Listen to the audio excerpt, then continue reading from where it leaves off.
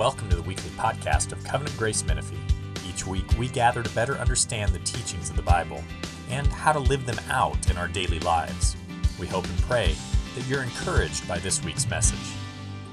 Father, even as we've already enjoyed Pastor Josh calling us into your presence to worship you, and as we've enjoyed your presence already, Lord, it brings to mind that we are sinners. We realize when we stand in the presence of your holiness that we are sinners, and so we pray, Lord, that you would forgive us for our sins. We come in the bold assurance that Jesus has paid the debt, and we pray, Lord, that you would forgive us for his sake. Lord, we pray that even during this worship service, you would give us more and more repentant hearts that love the things you love and desire the things you promise. Lord, we want your delights to be our delights. And so even as we're in the Word, Lord, today, we pray that you would search us, O God, and know our hearts. Try us and know our thoughts. See if there is any way in us that grieves you, and lead us in the way everlasting. Lord, that's something your Spirit does. As we're in this series on the Holy Spirit, Lord, we pray that there be a great revival starting in our own hearts.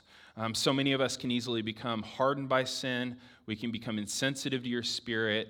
We can grieve your Spirit. We can quench your Spirit. We can resist your Spirit. And Lord, we pray that you give us repentant hearts, that we would desire to seek him, to know him, to be in the presence, in your presence through the Spirit, Lord. We pray that we would see great revival in ourselves and in our community and in the churches in the area. We pray specifically for Grace Bible Church that meets over at MSJC, and for the View Church meeting in Sun City, and for revival off of Scott Road, Lord. We pray for Scott and Danny and Daniel, the elders over at Faith Bible Church Menifee.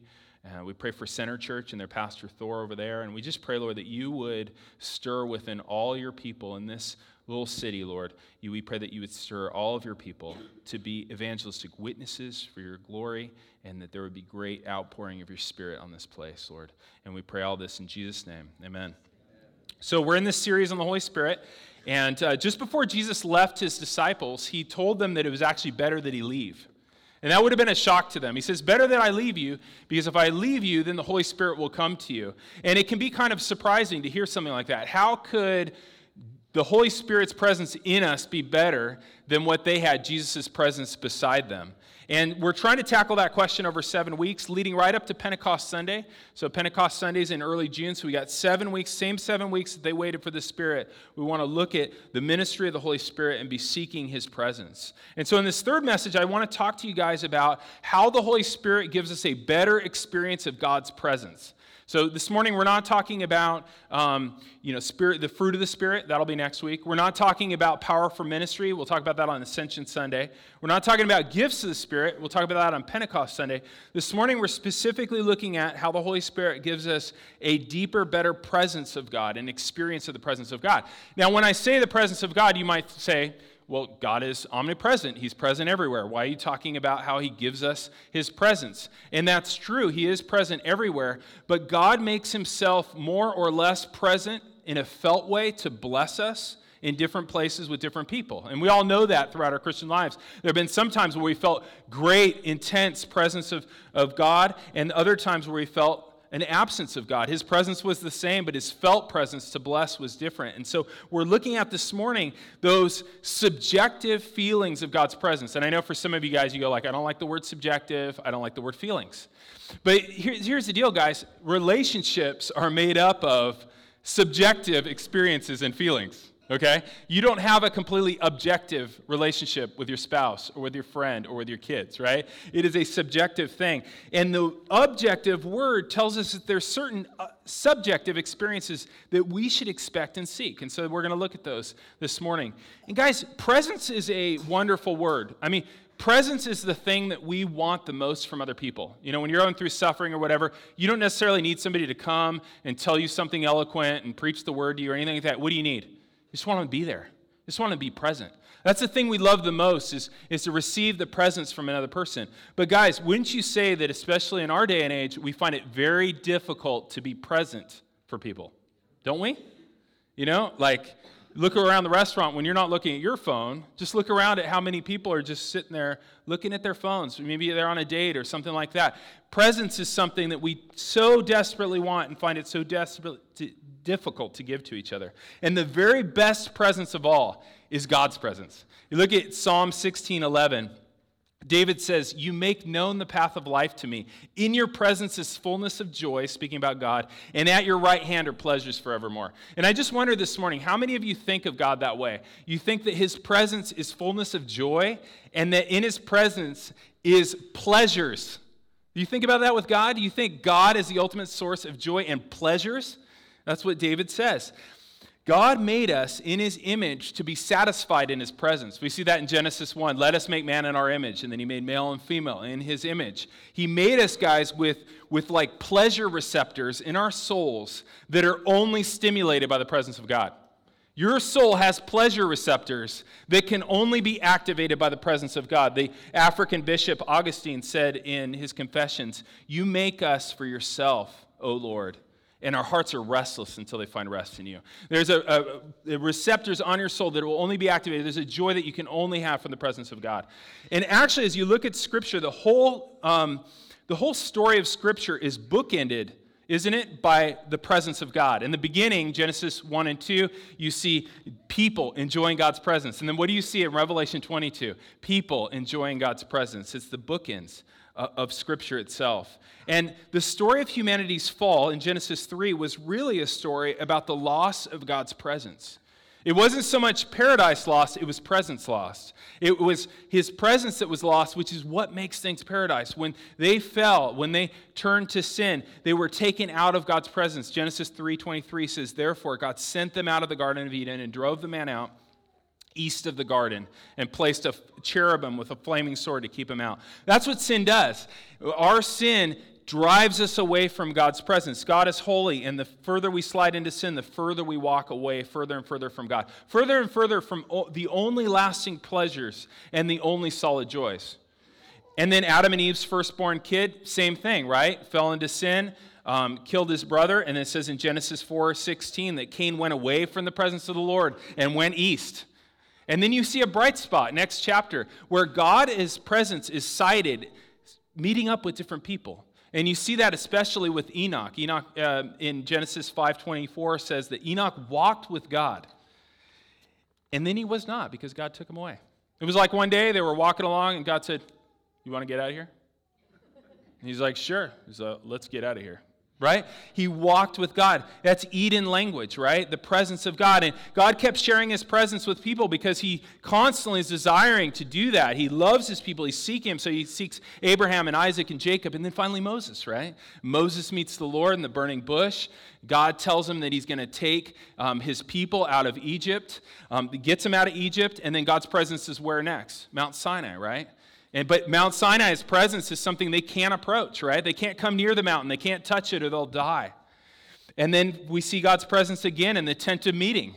You know, Moses sets up this tent and he meets with God. And in Exodus 33:7, it says this, so cool. It says, "Whenever Moses went out to the tent, all the people would rise up, each standing at their door." So you see all this camp of people and everybody's like, "He's going." And they all get out and they're watching him. And they're watching Moses walk over to the tent of meeting. It says, when Moses entered the tent, the pillar of cloud would descend and stand on the entrance of the tent, and the Lord would speak to Moses. And when all the people saw the pillar of cloud standing on the tent where Moses is, all the people would rise up and worship, each at his tent door. And then in that way, Moses used to speak to the Lord face to face as a man speaks to his friend. And the presence of God, guys, is what defined Israel as a people. A little later in Exodus 33, God kind of hints that maybe he's not going to continue with them. And Moses says this, "If your presence will not go with me, do not bring us up from here. Not interested in the promised land without you." Isn't that amazing? Tell him all this is great. He goes, "If you don't go, I don't want it." He says, "How shall it be known that I have found favor in your sight, I and your people? Is it not in your going with us so that we are distinct, I and your people, from every other people the face of the earth?" He's like, this is what makes us a people, is that you're with us. You don't come with us. We're not interested in the land. We're not interested in flowing with milk and honey. We're not interested in any kind of prosperity that doesn't include your presence. And I just ask you this morning, is that your heart cry? You know, Would you rather take all the goodies and know God? Piper gives this really, incredible question about heaven. He says, what if you go to heaven, you got all the people you ever loved are there, no pains or aches anymore, perfect body, perfect world, get to do all the activities you ever want to do, never have pain, sorrow, anything like that, but God isn't there. Do you want it? Could be convicting, couldn't it? Right? If you will not go with us, we don't want to go. His presence is the thing we want. And then from there, God gives them instructions to build a tabernacle so they can have the presence of God with them. And he won't destroy them. He keeps them in the tabernacle. And he's got the Ark of the Covenant with the cherubim, with their wings. And above the mercy seat, God would appear there in the Holy of Holies where the sacrifice was offered. And then a little bit later, they build a temple, right? Solomon has the temple built. And while the people couldn't go in the Holy of Holies, they did enjoy the temple. They could come to the temple and enjoy God's presence. And you see that throughout the Psalms. You see all this love of the temple. What's that about? God's presence is there, dwelling among them. Psalm 27:4 says, one thing I've asked from the Lord that I would seek, that I may dwell in the house of the Lord, that's the temple, all the days of my life, to gaze upon the beauty of the Lord and to inquire in his temple. They longed for the temple. They hated being away from it because that's where God's presence was. They were a nation defined by the presence of God. And then, sadly, like a replay of losing the garden, they sin against God over a period of time, and then in 587 BC, the Babylonians come and destroy their temple. And then they're driven what? They're driven east. They lose the temple. They actually lose the ark. They'd lost it before to the Philistines, but they got it back. This time, they lost it for good. They have no ark. They have no mercy seat. They have no place of the presence of God. And when they returned to rebuild, and they did rebuild, they built a second temple, it was never the same. Ezekiel talks about how great that next temple is going to be, and it's going to be this beautiful thing, and then out of it's going to flow this water over all the earth and make everything right? The whole idea was that the temple, the presence of God was going to shoot out from the temple and change the whole world. Never happened. They build the temple, and it's what? Empty. Literally empty. Ichabod, right? It's empty. The glory of the Lord had departed from it. You guys realize on the Day of Atonement, when the high priest would go in there to offer the blood on the mercy seat, there was no mercy seat. For hundreds of years, you go in, everybody's fired up, Day of Atonement, go in there, and it's an empty room. Temple was empty, right? The presence of the Lord had departed. And sacrifices were being made to an empty room. And then in 70 AD, what happens? The temple is destroyed by the Romans, never to be rebuilt. And it couldn't be clearer, guys. Hope in the temple was over. And you think, why? What happened? What's God doing? We read in the book of Hebrews that it's because the purposes of the temple have all been fulfilled in Jesus, right? The sacrifices, ultimate sacrifice made by Jesus, no longer needed. The priests, Jesus the ultimate high priest, no longer needed. As it being a place of the presence of God, the veil's been torn and God is out from the temple on the loose amongst his people. And so where is the presence of God after all this, after the temple's empty and all these things? And we look in John 1:1, and what do we see? We see the presence returning. In the beginning was the Word, and the Word was with God, and the Word was God, speaking of Jesus. And then in verse 14 it says, and the Word became flesh and dwelt among us. We have seen his glory of the only Son of the Father, full of grace and truth. That word, therefore, dwelt among us, is the Greek word tabernacled. So here God becomes a man and tabernacles amongst us. Now the presence of God is back, but not in a temple, but in a human being. And so you have this lost presence of God now wandering the earth outside the temple in Jesus' own body. And you might think, well, okay, this is the ultimate, right? This is the fulfillment of everything. But it isn't. It wasn't the ultimate. Because God had a plan, a fuller plan to give you the presence of God. Fuller than having Jesus come in the flesh. Because Jesus came in the flesh for a mission, right? Came to die for your sins, came to be raised, came to remove the sin from us so we could be welcomed back into God's presence. And the other thing about Jesus being the presence of God on earth is his presence was physically limited. Have you noticed that in the Gospels? There's all these people that want to see Jesus, right? So there's lines and crowds, and Jesus had a real physical human body. He became a real man, God and man, right? And so he's tired.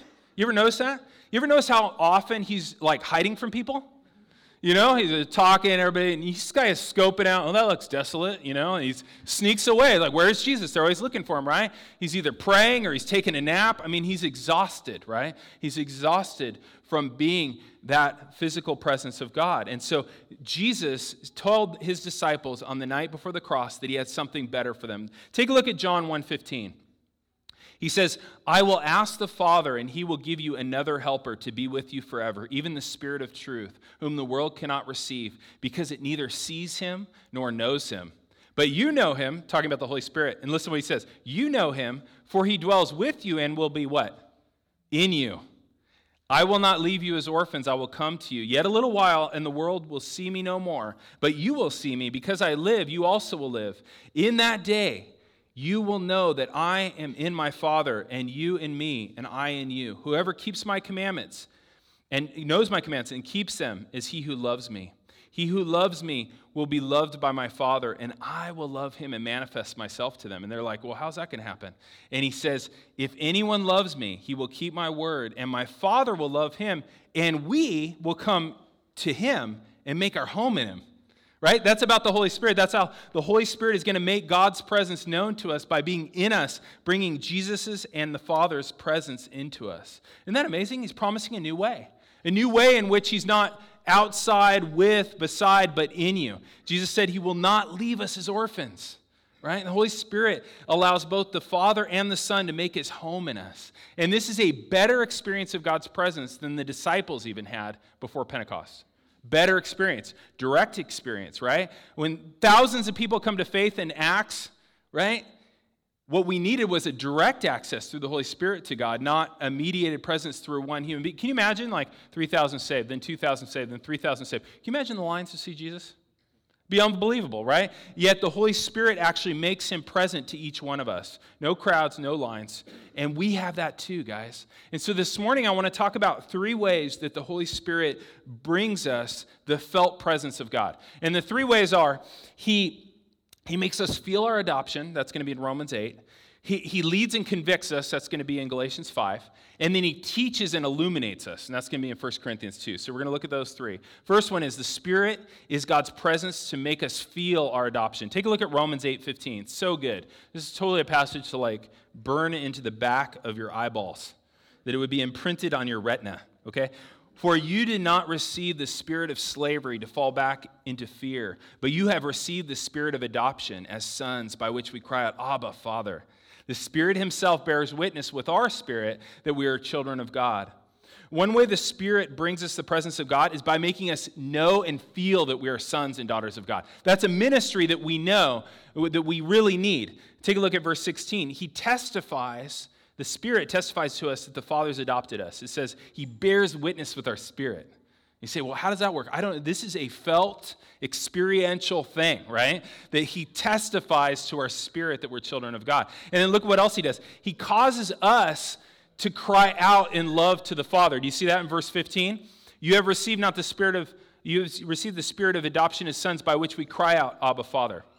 Let me ask you this. That cry, Abba, Father, whose cry is that? Who is it? Whose cry is Abba, Father? Who cries that out? Jesus, right? This is the cool thing about what the Holy Spirit's doing here. The Holy Spirit is actually in your heart causing you to cry out to the Father the way Jesus does. One step more than that. The cry that you have for the Father, that desire, that love that you have for the Father, is Jesus' desire for the Father. That the Spirit, who is one with Christ, brings Christ's love and affection for the Father into your heart so that the cry that you have is Jesus' cry. Isn't that amazing? It's wonderful, guys, because here's the thing. When you first became a Christian, you didn't start a whole new relationship with God as Father. You jumped into one that was ongoing. You actually got Jesus' relationship with the Father. You guys realize that? Your relationship with God as Father is Jesus' relationship because you're in Christ. And now you're able to respond to the Father the way the Son has always responded to the Father, with full love and affection and desire, saying, Abba, Father. That's something the Spirit produces in your heart. The love that the Son has always, from eternity past, had for the Father is now something you're feeling because the Holy Spirit is putting Jesus' emotions for the Father in your heart. Whoa, that's good, okay? That's awesome. Another thing, is that he also assists us in another way.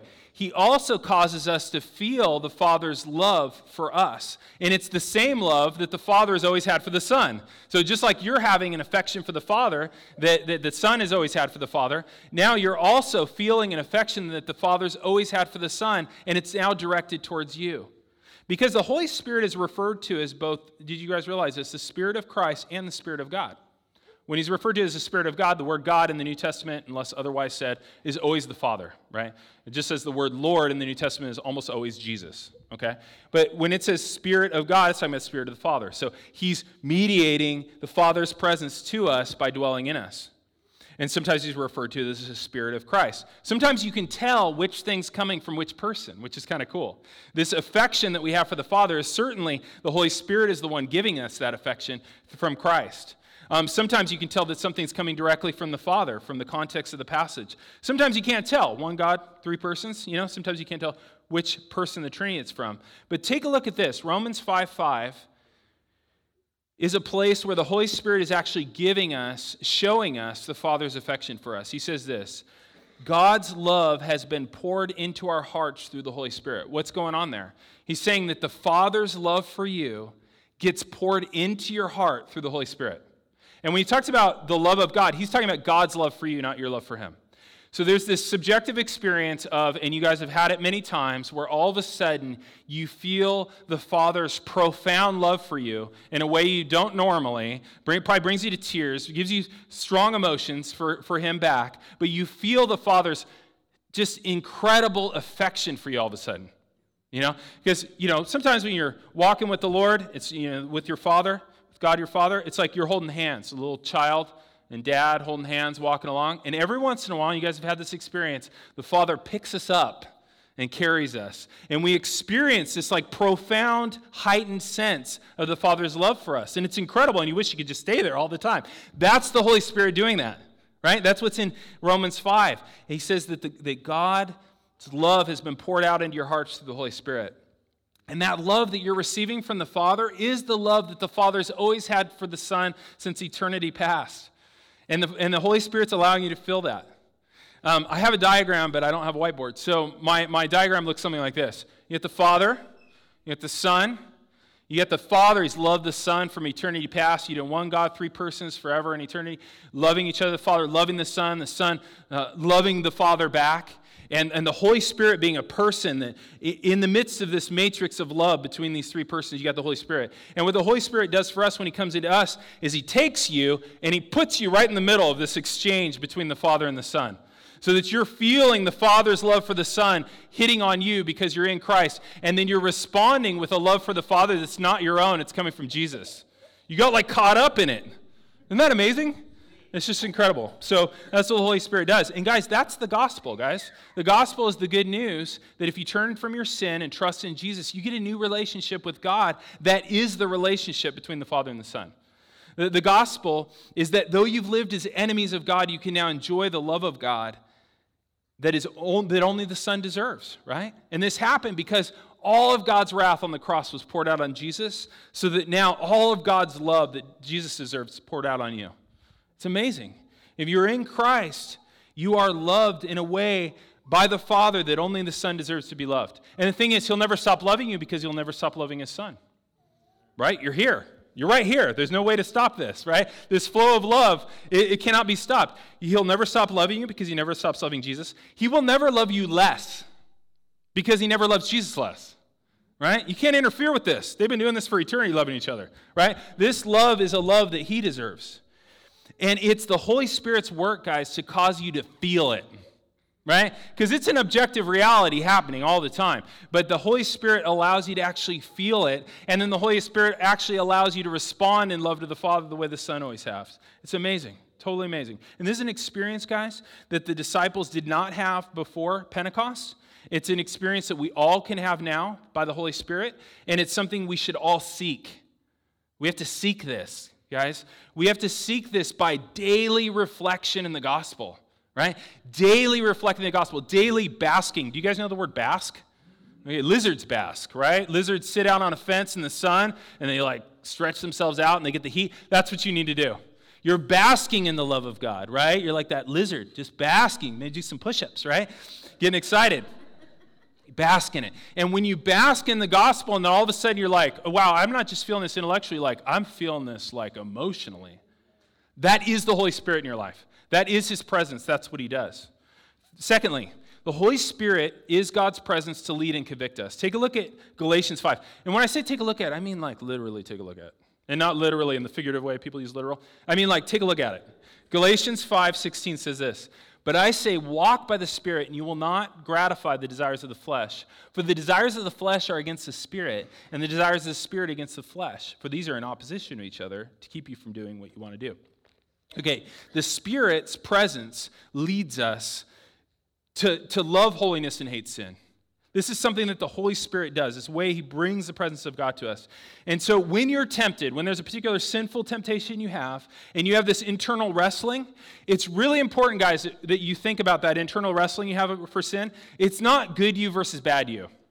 I think a lot of times that's what we think it is. It's the good me and the bad me fighting it out. Who will win, right? And I kind of owe equal loyalty to both of them, right? What is battling within us? Take a look. He says it's the desires of the flesh. That's one side. And so that's a spiritual principle of evil in you. That's a part of you that still desires sin even though you've been born again. It's a part that Jesus is going to surgically remove from you and stomp and throw in hell at the end. So you'll never have to deal with it again, which would be wonderful. That's at the resurrection. And then there's what? The desires of what? The Spirit. The Holy Spirit, guys. That's where the battle is. That voice within you that's saying, don't sin, don't fall into this, kind of trying to pull you away from it, right? That voice is not yours. That's God's voice. That's the Holy Spirit in you doing this. Guys, holiness is about responding moment by moment to a person's desires. It's the person of the Holy Spirit in you. When we ignore that voice that says, don't do it, don't do it, don't, we are ignoring God. The person, he's there. We ought to respect that voice, right? And so we're not just, reflecting on moral commands and trying to do the right thing. It's about listening to and being led by the Holy Spirit. The Holy Spirit is actually communicating his emotions, his desires, his wants for us in regard to sin and righteousness. He's actually communicating his desires into your mind, into your heart when he convicts you of sin. He's actually in there pleading with you, leading you, sharing his heart with you. And what I want to just say to us all, myself included, is we need to respect that voice. We do not respect that voice the way we think we should, or the way we should because we think it's just us. It's the good me. I can ignore him today. No, it's the Holy Spirit. We don't ignore him, right? Because the Holy Spirit, guys, he can be quenched, he can be grieved, he can be resisted, and in Hebrews says he can be outraged. Respect the voice. Respect the voice of God within you, calling you to holiness. Sometimes we say, where's the presence of God? I don't feel his presence in my life. Why doesn't he speak to me like he seems to speak to other people or he did before? Guys, every time you feel a desire to follow God's word and be obedient to his word, that tugging against the flesh's desire, that's him. It's really important to realize that. Because you might think you're never led by the Spirit or he doesn't speak to you, he doesn't communicate to you. He's doing it every single minute of every day. You just didn't know it was him.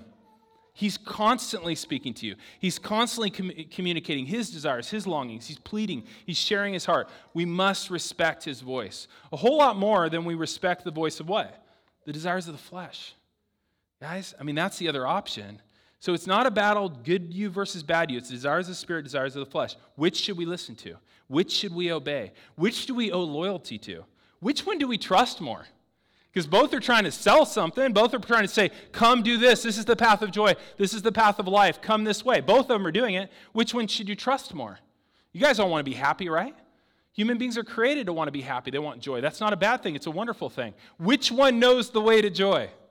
Right? The Spirit knows the way to joy, right? So we ought not to quench him or resist him or grieve him or even outrage him. And so when we are convicted by sin, that's him speaking. When we fall into sin, he goes from leading to convicting, right? He will not allow us to be happy in sin. You guys realize if you're a Christian, God has already ruined you for the world. Like, you could go try and do it again, and you will be miserable. Why? You're ruined for it. You found a better joy. You're like, well, this isn't near as good as God's presence, right? And the Holy Spirit is there to convict us and make us just feel awful about sin, right? That's what he does. He doesn't want us to be happy there, right? And when we talk about this idea of God convicting us, we also have to think about another thing, another bad feeling we can have, which is condemnation. Because the Spirit convicts us, makes us feel bad about sin, but there's another way we feel bad about sin, which is called condemnation. And condemnation is another voice. It's not a voice from God. The condemnation is a voice of the devil, right? He's called the accuser of the brethren for a reason. He accuses us in our own minds. He'll accuse us and condemn us. And I have a slide here, I think I have a slide here, that has conviction versus condemnation. This is a cool slide. I'll email this out of the email list so that you guys can have it. But conviction is from God. It leads to life. It ends in joy. It makes us want to change. It leads us to our new identity in Christ. It brings specific awareness of specific sins that are actually in the Bible, okay?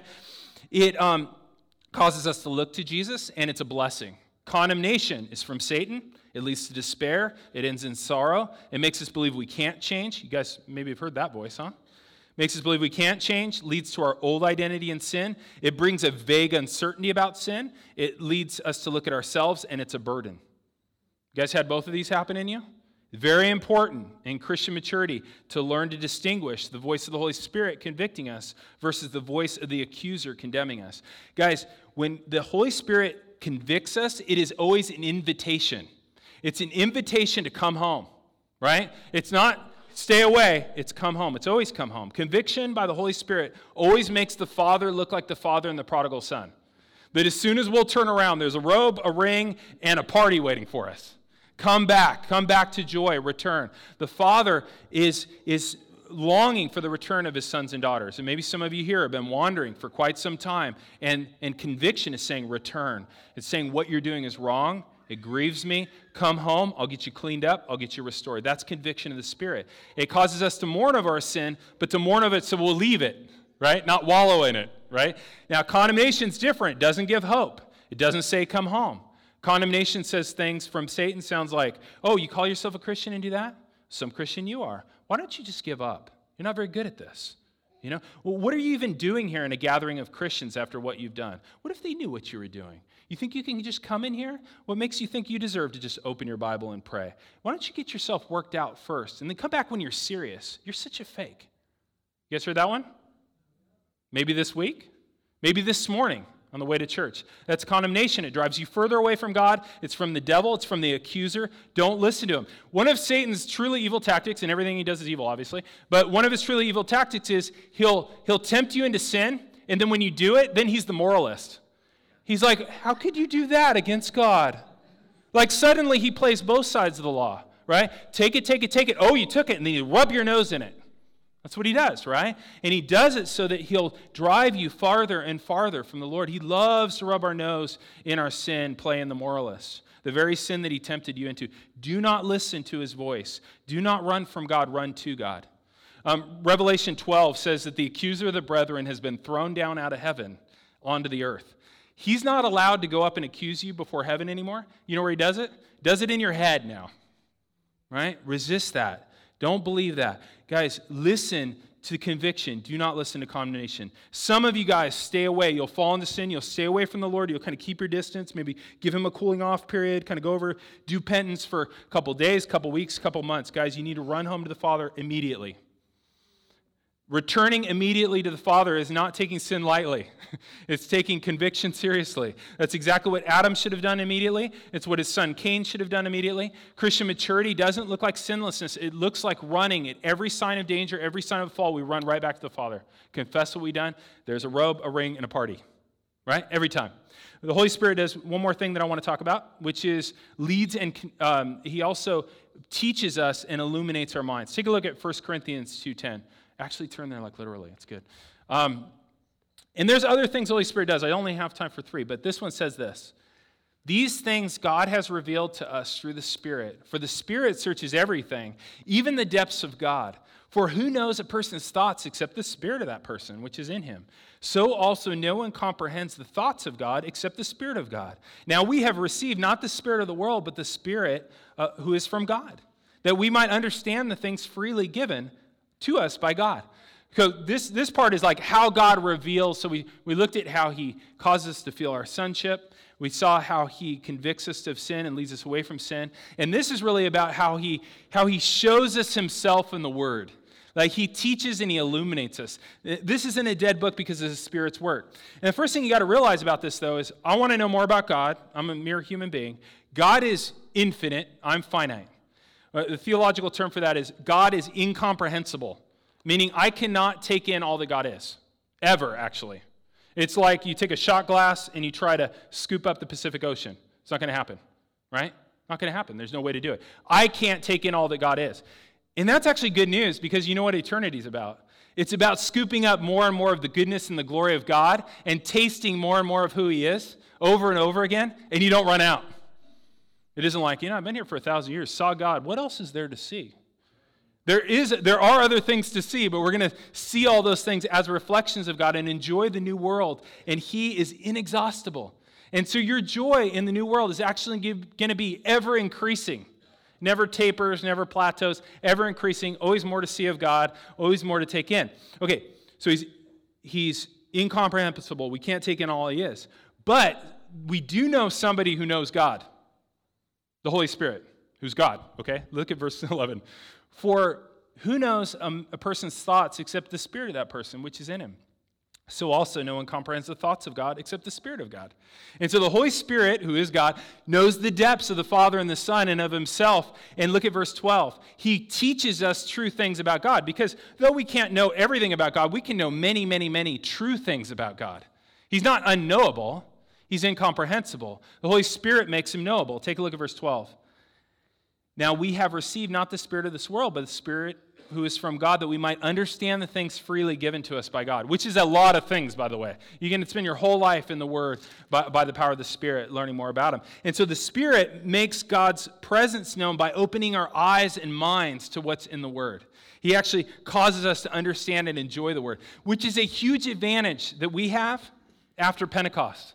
So the disciples, they spend 3 years with him, 24/7, and they seem completely ignorant about the cross, even though Jesus talked about it multiple times. They have no idea what's going on, right?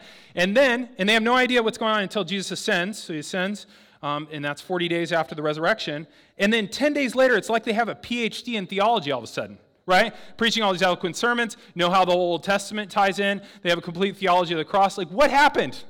They didn't take a class, right? It was the Holy Spirit opening their eyes and minds to understand all the things about God. And it's amazing, right? You look at that sermon in Acts or Stephen's sermon a little bit later in Acts, and it's incredible. And so the same person, the Holy Spirit, who's God, who inspired the writing of this book, now, when you open it, teaches you the book. Who better to teach you than the one who inspired it? And that's what he does when you open the Word. And guys, I want to make this point because I think it's important, which is he teaches us things that are actually there. Okay, I think this is important because some people have a way of using the Bible where they just kind of open it up, take a phrase, don't look at the context, and say, God said this to me. He speaks to us through the normal rules of interpretation and grammar and context and all those things, right? And if that's something you'd like to grow in, I can't highly recommend enough on Desiring God's website, John Piper's Look at the Book. It's kind of the Khan Academy style videos where he'll have a passage and he'll have a pen and he's circling words and he's listing them and he's showing you how those different words connect. And it's a great example of how to study the Bible and how to meditate on the Bible. So if you watch those, I think, or get with somebody that's good at it and just like tear apart a passage and write it out and circle it and look for those connections and meditate on it. And as you meditate on the Scripture, what happens is the Holy Spirit is teaching you and illuminating your mind to not only understand the Word, but to love it and enjoy it and want to obey it. And we call that illumination. He lights us up, right? He lights up our minds. He lights up our understanding as we see him in this book. And guys, that is going to take time. I'm not here to sell you like Busy Dad's Bible for 3 minutes a day or anything like that. That's insane, right? All of us, guys, let's say you got a friend you really want to know better, or let's say you're married and you set up a time each week to have a date night. It takes time to know a person. We all know that. We all know that with other people. We all know it takes time to spend time with them, right? Weird thing is with God, we think he doesn't take time. I don't know why that would be because he's infinite and we're finite. It seems like it would take more time. But we need to set aside time, guys, to really dwell with and know this person. And you might say, well, I'm too busy. And I'd say this. Maybe you're busy, but most likely you're distracted, not busy. Almost 99.9% of the time. There was a time when Ryan, he was like deployed and all this stuff was going on. I was like, okay, you're legit busy, okay? But almost none of you are in that camp. I'm not in that camp. People are like, oh, you're so busy. I'm not too busy. We're not too busy. We're distracted, very distracted, constantly distracted, all the time, right? And I looked at it. Did you see that? I was like, is there anything there? That was really weird. That was like, this is not the time, Just to prove the point. I was like, is there any text? Maybe we're busy. We're not busy. We're distracted, guys. We're distracted. We're distracted by social media. Most people spend 2 hours a day on it. You got to justify that. Netflix, sports, shopping sites, okay? You're not buying stuff, but you're constantly looking at stuff, right? That's me. I got girl problems, I'm like looking at things to buy and not buying them, window shopping online. News, things like that, right? And I would just say this to you. If you're too busy to meet with God, you're really too busy. Like, I would do anything I could do to change that immediately. Because if you're really actually too busy to meet with God, you are actually missing the reason you were created, which I would say is a major problem. Okay? You're kind of missing the big E on the eye chart, right? You were created to dwell in the presence of God, right? You're like, I'm too busy. Then you're too busy. You actually have to change that. You have to do whatever it takes to not be too busy. But most of you aren't. There's times that we can all spend meditating on the Word. And as we meditate on the Word, the cool thing is that you're not doing it by yourself. Because the Holy Spirit is in you, and the Holy Spirit is one with the Father and the Son, when you open this Word, it is a real interaction with the living God. His presence is brought, the presence of the Father and the Son are brought to bear on you, with you, and you're actually connecting with God. He's really speaking in this text still. He still speaks through this text as he illuminates. You guys all know what that is. You're reading through the Word, and all of a sudden a passage hits you, and you go, that wasn't there before. And it certainly was there before. That wasn't there before. I've never seen that before. Wow, that makes all the difference in the world. You call somebody like, hey, you wouldn't believe this passage. And the guy's like, yeah, I've seen that passage. He's like, no, like it's here and it's amazing, like feel this with me, right? What is that? That's the Holy Spirit actually communicating to you. That's him illuminating you. That's the presence of God being brought to you. I think you probably want to at least circle that, write it down, maybe journal about it. God spoke to you. Probably should make a record of that, right, for later. Spend the time, read it, get a journal, get another journal, meditate, chew, consume, chew on it, chew on the Bible, consume it, savor it, mull it over your spiritual taste buds, right? Get your spiritual saliva in there and then suck the juices out, right? It's here. Guys, this is your food. This is a thing for you to consume. And when the text comes alive, that's a Spirit speaking to you. And what do you say? You tell him, thank you. Thank you for talking to me. You talked to me today. This is amazing. I talked to God. God talked to me. So the Holy Spirit, he connects us to the Father and Son and gives us true communion. And you might not always feel it. I would say wait, right? If somebody you really cared about and you were supposed to meet up for dinner and they were 5 minutes, 10 minutes, 15 minutes, they're not there yet, what do? You wait. Right? You would wait. We should wait. We should wait and we should pray and we should long and we should fast and we should do everything we can to meet with him. You guys remember how Moses, he would go into that tent of meeting and everybody's like, he's going in. Check it out. Everybody's looking and they're all watching the cloud comes down. That's you. That's you now because of the Holy Spirit. You can have a tent of meeting. You have a tent of meeting when you have this word. Because it's Mother's Day, I have to mention Susanna Wesley. And Susanna Wesley, she had 10 kids. She actually had 19 kids, but only 10 survived. And her son was actually John Wesley, great preacher of the 1700s. And so she had 10 kids in her home, but she still craved the presence of God. And so she had this funny routine she'd do. She'd take her apron, she'd get the dining room table, she'd throw the apron over her head. And that was her tabernacle. That was the tent of meeting. Throws it over. And those kids knew, do not mess with mom when she's in the tent of meeting. And what else did they realize doing that? What do you think John realized as he watched his mother go to the kitchen table and get in the tent of meeting? What did he learn? He didn't get saved for a long time. Actually, it was after he came to America and was preaching like crazy. Later on, he got saved. But it made an impression on him. My mom meets with the living God. Maybe someday I will too. Isn't that amazing? So amazing. Your kids need to see that. Not only do you need that, and you need that. You know you need that. But your kids need to see that. They need to know that you do that. And for some of you, it's a literal prayer closet. I have a friend, his mom, they have a prayer closet. It's a closet set up for prayer. Why not? That makes total sense. You're like, oh, we don't need an actual prayer closet. Show me your prayer life. And let's see if you don't need one. You probably do. You probably need a space to do it. Maybe it's in your car, right?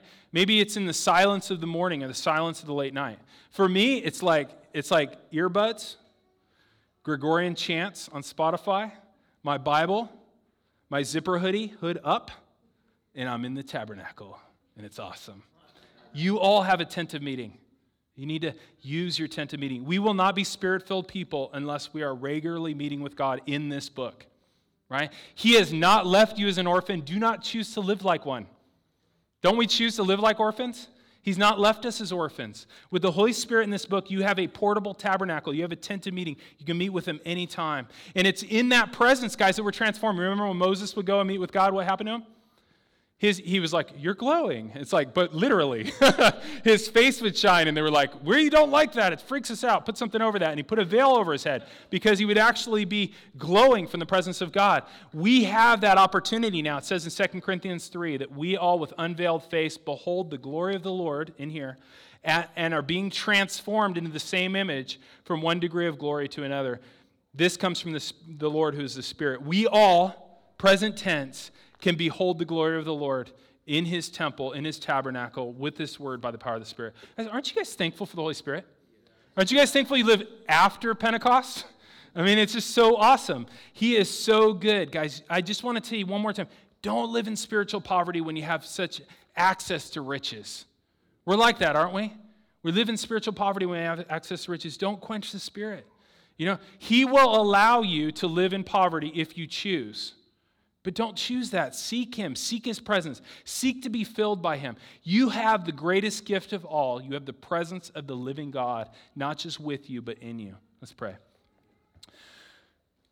Father, we thank you for the beauty of what you've given us in the Word. And we're so thankful that it isn't that all we have is the Word, but we have your own Spirit to dwell within us, to open it up to us, to show us, to teach us.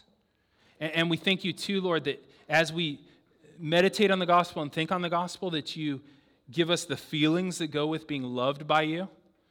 Father, for all of your children here, you love your kids more than they could ever know. And you make some of that known to us by the Spirit, and we thank you for it. Give us more experiences of that.